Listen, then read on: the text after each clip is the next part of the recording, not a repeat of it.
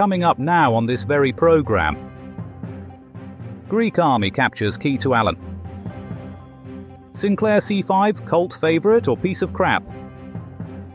And London's underground is born. And in sport, David Gower marries Puffin. Those are the headlines. Now punch me in the face. News Bang, bringing truth to the masses, one nugget at a time. A night to see 1941. The Greco-Italian War spilled over into Albania today as Greek forces captured the strategically important Klisura Pass. The pass, which is located in a completely different country, was described by one eyewitness as a narrow gorge and surrounded by hills. The Italians, who had previously invaded France, British Somaliland and Egypt, apparently thinking it was an all-you-can-invade buffet, were left reeling from the unexpected Greek counterattack. The war began when Mussolini issued an ultimatum to Greece, demanding they hand over their olives and feta cheese. Greek Prime Minister Dimitri Feta-Chisus responded with a resounding oxy, which means no in Italian. The Greeks then launched a counter-offensive so successful that even their own generals were surprised. General Nikos Papadopoulos said, "We just kept pushing them back with our tanks and souvlaki until we reached the Kelsaya Gorge. By then their morale was in tatters, or polenta." The Italians have vowed to retake the pass, but admit they're waiting for directions from Rome. In the meantime, locals are celebrating by eating more moussaka than is medically advisable. 1985. On this day in 1985, Sir Clive Sinclair, the man who brought us the ZX Spectrum and a calculator that could only add up to 1,000, unveiled his latest creation, the Sinclair C5. Described as a cross between a child's tricycle and an ironing board, the C5 was designed for those who wanted to look like a twit whilst being run over. The vehicle, which was neither car nor bicycle, but rather a thing with 3 wheels, was ahead of its time if you consider the Stone Age as cutting edge. The launch saw celebrities like Noel Edmonds and Thatcher herself hop aboard, only to be laughed off the road by passing donkeys. Despite its commercial failure, the C5 has become a cult collectible, presumably because it's so slow thieves can't steal it without getting cramped. Today they fetch upwards of 20 quid on eBay, or free with a packet of ready brek. So if you're looking for an impractical way to die, why not invest in a Sinclair C5? Just remember, helmet not included, but humiliation is guaranteed. 1863. On this day in 1863, Londoners were plunged into darkness as the world's first underground railway system opened. The Metropolitan Railway, aka the Tube, burrowed its way from Paddington to Farringdon, creating a network of tunnels so labyrinthine that even today commuters are still trying to find their way out. The cutting-edge line connected 3 major stations, Paddington Bear, Euston and Harebear Bunch, and King's Cross Dresser. The aim? To transport Victorian strap hangers away from the smoggy streets above and into the damp, rat-infested sewers below. One early passenger, Isambard Kingdom Brunel, said, "It's like being on a roller coaster, but with more soot up your trousers." Others were less engineering in their praise. "It's a train wreck," moaned one disgruntled commuter. "I miss the days when I could be mugged in daylight." Despite teething problems, literally with rogue dentures on the tracks and delays due to ghostly apparitions at Farringdale Station, the Underground was here to stay, for better or for worse mental. News Bang. The bang in news is the sound of truth exploding. And we're back. Joining us now is Shakanaka Giles, our meteorologist, to give us the lowdown on the frosty weather conditions across the UK. Mr. Giles, what's the outlook for tomorrow?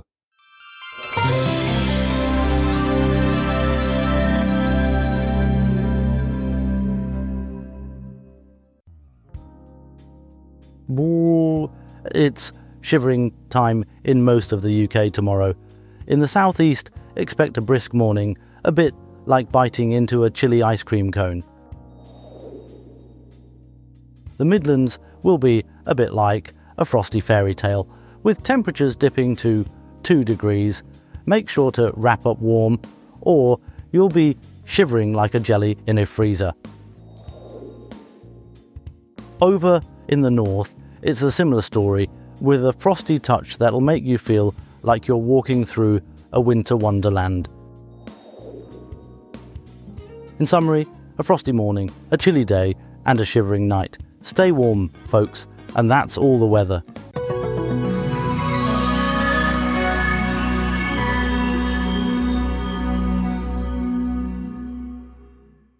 (1966). In a momentous diplomatic breakthrough, the Tashkent Declaration was inked in 1966, concluding the Indo-Pakistani War of 1965.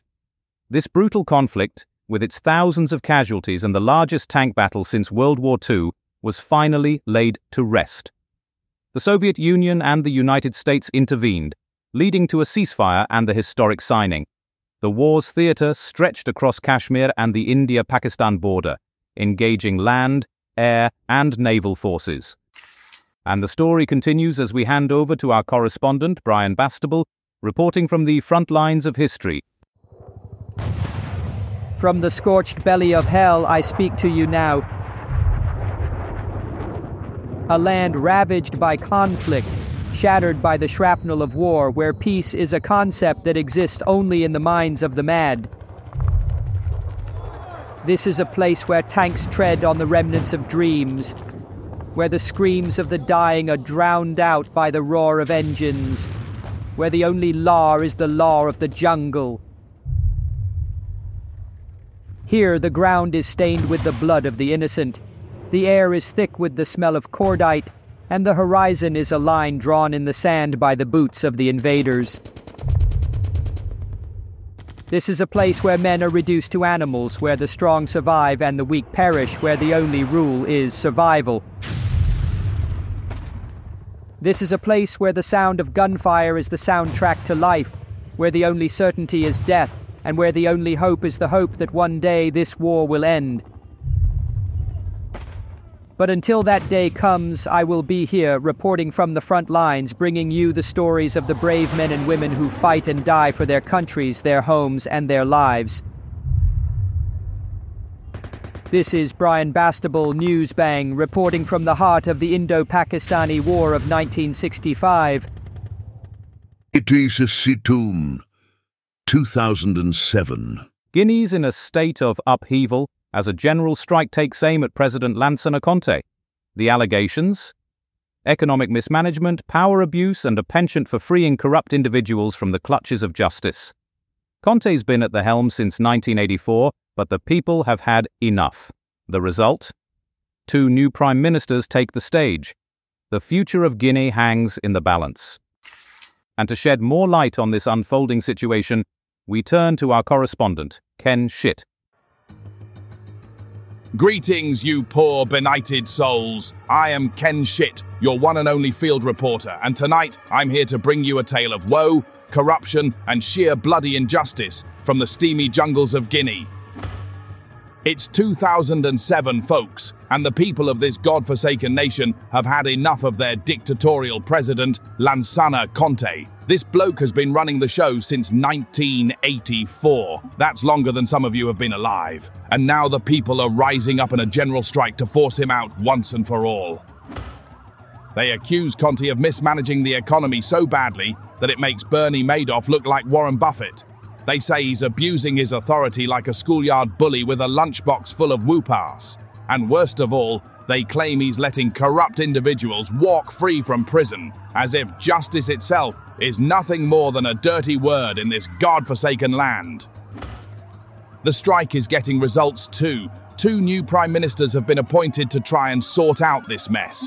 But let's be honest here, is anyone really expecting anything to change? This is Guinea we're talking about. A place where corruption runs deeper than the Amazon River and justice is as rare as a snow leopard in the Sahara Desert. So what can we do about it? Well, folks, I don't have all the answers, but I do know one thing. We need to keep shining a light on these atrocities until something changes. Until then, we can only sit back and watch as another innocent nation gets torn apart by greed, corruption, and tyranny. This is Ken Schitt signing off for now. Remember, kids, stay angry, stay informed, and never stop fighting for what's right. Because if we don't stand up for justice now, who will? 1946. In a monumental gathering of nations, the first session of the United Nations General Assembly convened in London, bringing together representatives from 51 member states. The Methodist Central Hall in London played host to this historic event as the UNJ assumed its responsibilities for the UN budget, appointing non-permanent Security Council members, and making recommendations through resolutions. The UN, now encompassing 193 sovereign states, provides equal representation to all members in the General Assembly. To delve deeper into the implications of this landmark assembly, we turn to our reporter, Hardiman Pesto. It's the first ever session of the United Nations General Assembly. I'm here in London at the Methodist Central Hall. The UN, as it was known back then, was only 5 years old. It was established in 1941 after the outbreak of World War II with the aim of preventing future global conflicts. Pesto, what's the big deal about this meeting? Well, the big deal is that this is the first time representatives from all 51 member states have come together to discuss global issues. But didn't they already do that in San Francisco in 1945? Yes, but that was just the United Nations Conference on International Organization. This is the first actual session of the General Assembly. So what are they discussing? They're discussing the UN budget, appointing non-permanent Security Council members, and making recommendations through resolutions. Sounds like a snooze fest. Well, it's not all dry business. There's also a lot of diplomatic maneuvering and political posturing. Pesto, can you give us an example? Sure, just a moment ago, I saw the Soviet Union's delegate, Andrei Vyshinsky, having a heated argument with the U.S. delegate, Edward Stettinius Jr. About what? I couldn't quite make out what they were saying, but it looked like they were arguing about the composition of the Security Council. I bet they were. Pesto, what's the atmosphere like in the hall? It's a bit stuffy, to be honest. The air conditioning isn't working very well. That's not what I meant. I meant, what's the mood like? Oh, the mood is tense. There's a lot of tension in the air. Everyone is aware of the gravity of the issues being discussed. Pesto, do you think the UN has been successful in preventing global conflicts? Well, it's hard to say. There have been many conflicts since the UN was established, but it's also possible that things would have been worse without the UN. Pesto, thank you. Hardiman Pesto there, live from London. I'm still here, Martin. I know, Pesto, but we're moving on to the next segment. Oh, right. Sorry, Martin. No problem, Pesto. That's all from London. Wait, I have one more thing to say. What is it, Pesto? I just wanted to say that it's been a privilege to be here in London, covering the first session of the United Nations General Assembly. It's a historic moment, and I'm grateful to have been a part of it. And that was really worth interrupting for, was it? Sorry, Martin. Pesto, thank you. News bang, firing a cannon of facts at the fortress of fiction. Penelope Windchime now, with matters environmental. Take it away, Penelope. Enviro Tales with me, Penelope Windchime. Cast your minds back to the year of 1917, when brave souls embarked on the Imperial Transantarctic Expedition. A tale of icy endurance, where men were men and penguins were nervous. The Ross Sea Party, a group of frost-bitten heroes, set out to lay down supplies across the treacherous belly of Antarctica. They didn't cross the land as hoped, but they did cross into the annals of history, leaving behind more frozen food than a supermarket in a snowstorm.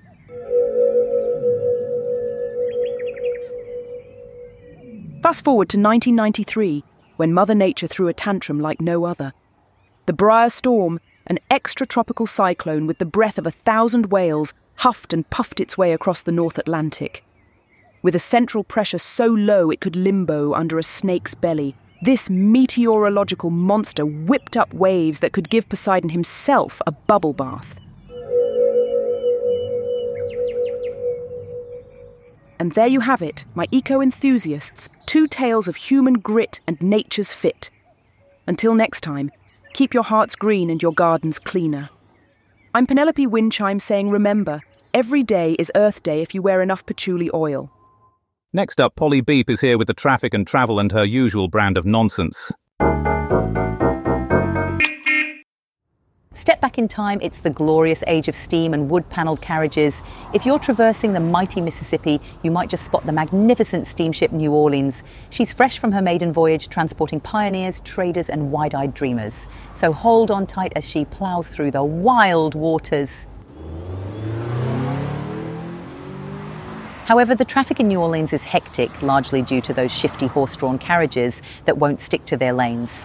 The steamboat captains aren't happy either. They're blaming the increasing congestion on the constant docking and undocking of the vessels. Over in the sophisticated underground world of the Metropolitan Railway, from the year 1863, it's clear that the Victorian engineers weren't taking traffic jams seriously. These days, trains don't seem to move, stuck like flies in honey at Paddington, Euston and King's Cross. And despite the railways being a shiny new invention, Farringdon Station, with its eerie echoes, still experiences regular traffic incidents. Keep an eye out for pioneering road safety initiatives like flag-waving dames at Paddington Station, or even more remarkably, baffled steam-powered automobiles lining up at the pump, waiting to top up on their wood fuel. The busy roads of the Mississippi and the rattling railway tunnels are buzzing with an eclectic mix of traders, merchants and adventurers, and the brave explorers of the year 1812 and 1863. So keep your wits about you, stay vigilant and prepare for unexpected delays. Until next time, Polly Beep will keep you posted on the quirky roads of yesteryear. 1985. Back now to the momentous launch of the Sinclair C5, in many ways the father of the Tesla of today. Calamity Prendeville takes us back to this day in 1985.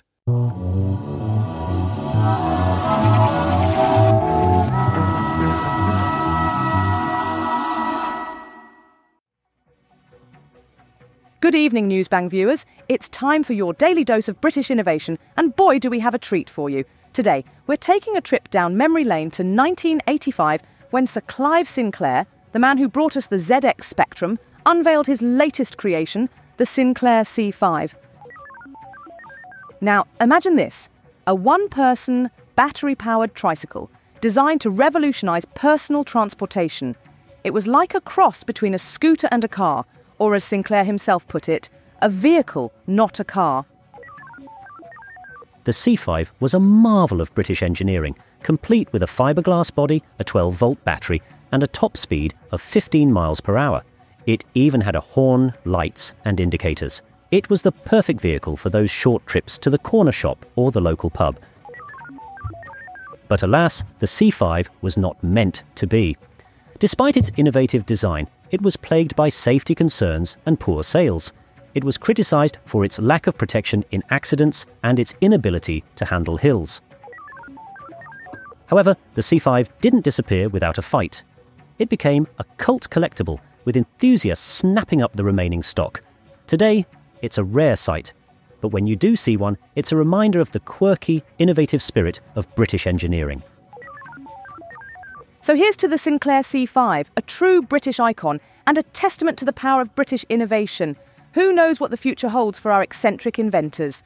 Only time will tell. This is Calamity Prendeville, signing off from Newsbang. Good night.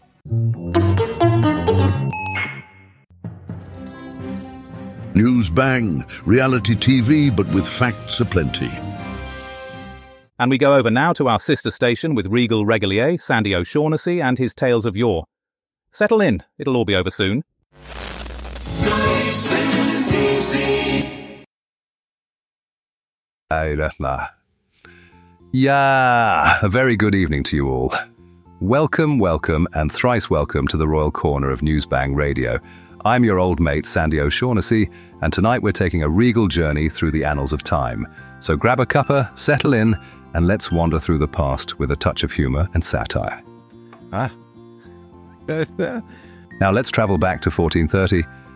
It was a time when chivalry wasn't just for knights in shining armour, but also for those with deep pockets. Philip the Good established the Order of the Golden Fleece, an exclusive club for the rich and powerful. Think of it as a cross between a country club and an elite fraternity. And who was this Philip? Why, he was none other than the Duke of Burgundy. a man who knew how to live large and leave his mark on history. I can just imagine him strutting around like J.R. Ewing at Southfork, surrounded by plush carpets and velvet curtains, while planning his next grand gesture.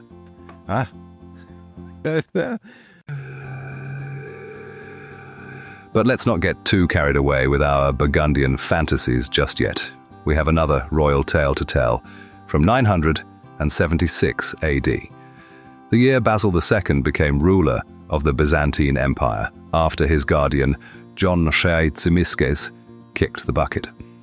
Now Basil was no ordinary emperor. He had quite a few tricks up his sleeve, or rather, under his cloak. He expanded his empire like nobody's business and held on to power for an astonishingly long time, longer than any Roman emperor before him. The Byzantine Empire was like Rome's second coming, a powerful force that kept on going until it finally met its match in 1453.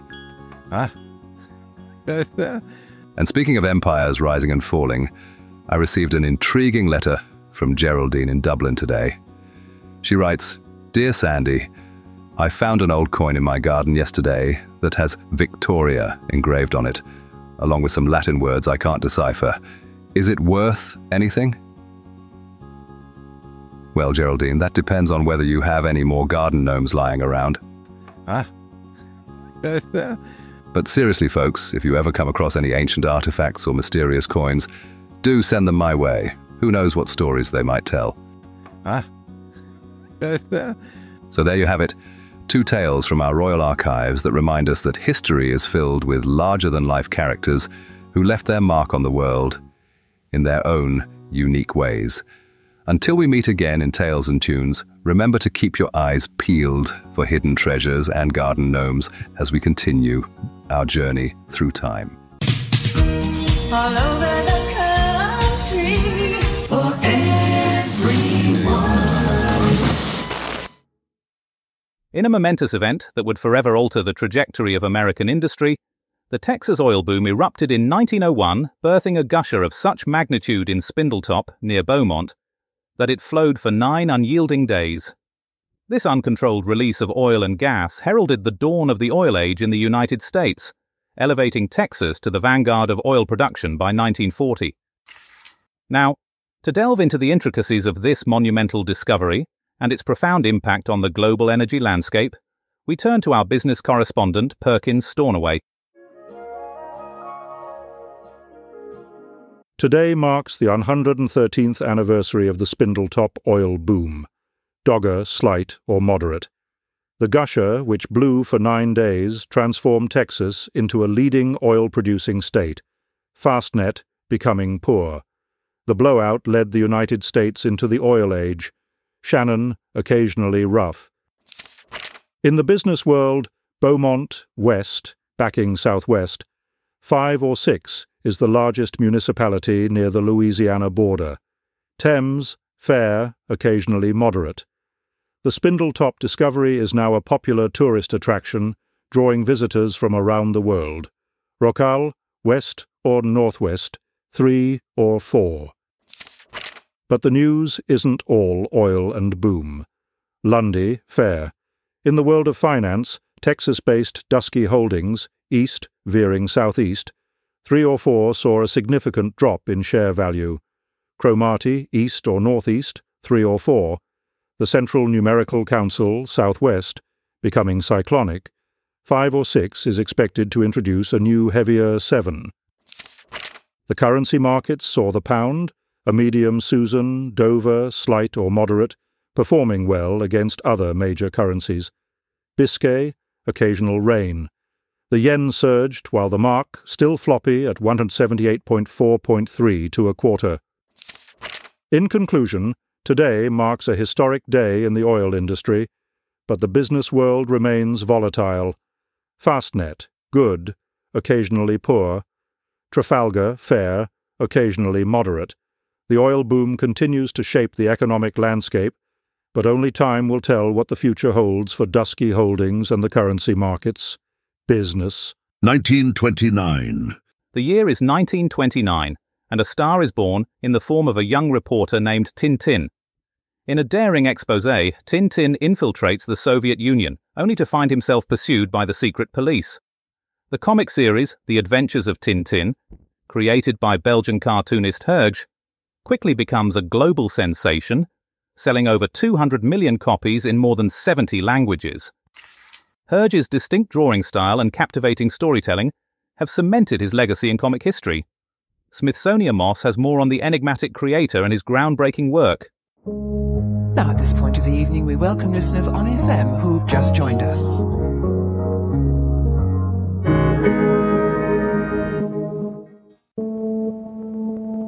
Wah-ho, Newsbang Nation. It's your girl, Smithsonian Moss, and I am here to bring you the latest and greatest in culture. Today, we're taking a trip back in time to the Roaring '20s, where the world was just a little bit more glamorous, a little bit more dangerous, and a whole lot more fabulous. So, buckle up, kiddos, because we're about to dive headfirst into the world of Tintin in the land of the Soviets. That's right, folks. We're talking about the first volume of The Adventures of Tintin, a series of comic albums created by the legendary Belgian cartoonist Herge. Now let me tell you, this ain't your mama's comic book. This is the OG, the granddaddy of all comic books, the one that started it all. It's like the Hunger Games of comic books, but with more intrigue, more danger, and more Russian accents. So what's the story, you ask? Well, let me tell you, it's a doozy. We've got our hero, Tintin, a young reporter with a penchant for adventure and a dog named Snowy, who's just as badass as he is.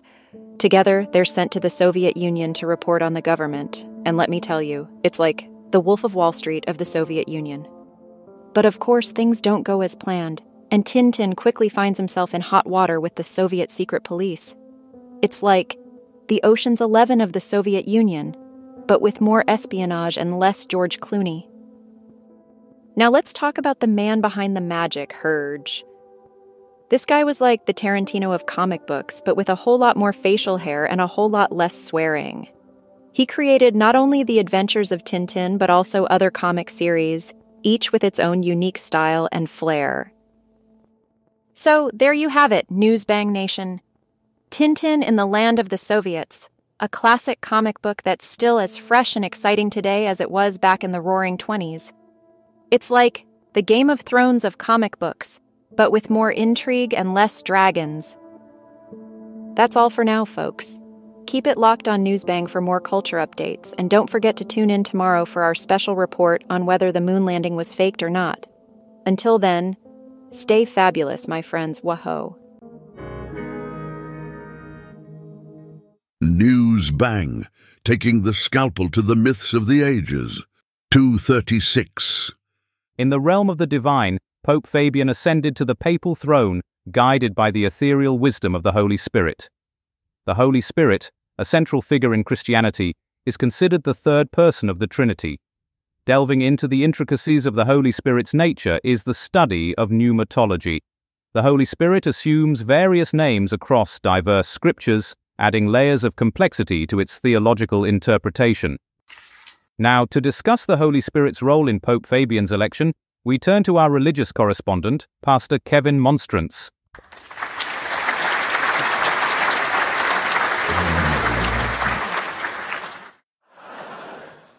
Good evening, ladies and gents. The producer just slipped me a note informing me that today marks the anniversary of Pope Fabian's ascension to the papacy way back in 236 AD, chosen by the Holy Spirit, no less. Which got me thinking about the Holy Spirit and all its different names over the years: the Paraclete, the Comforter, the Heavenly Dove, the Lord and Giver of Life. Though Old Slippery was always my favourite. Reminds me of a parish priest I once knew, Father Patrick O'Houlihan.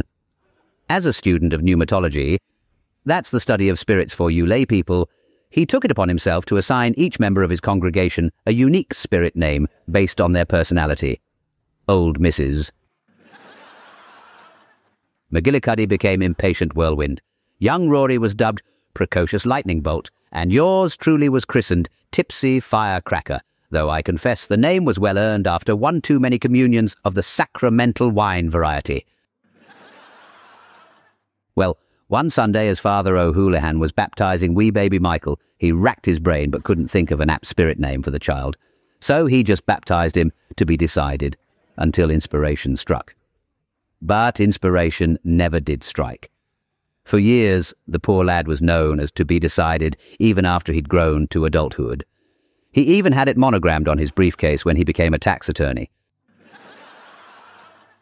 Finally, after decades of indecision, Father O'Houlihan declared he would assign a proper spirit name at Sunday Mass. The congregation waited with bated breath, and to be decided became dithering indecisive procrastinator. Well, old to be decided stormed out in a right huff, never to darken the church's doors again, leaving Father O'Houlihan to sadly scratch dithering indecisive procrastinator off the parish registry. I suppose the moral is, don't leave to the spirit world that which you can decide yourself, unless, of course, you fancy being known as Tipsy Firecracker for all eternity, in which case, bottoms up, and may the Holy Spirit guide you in all its slippery, dithering, firecracking forms.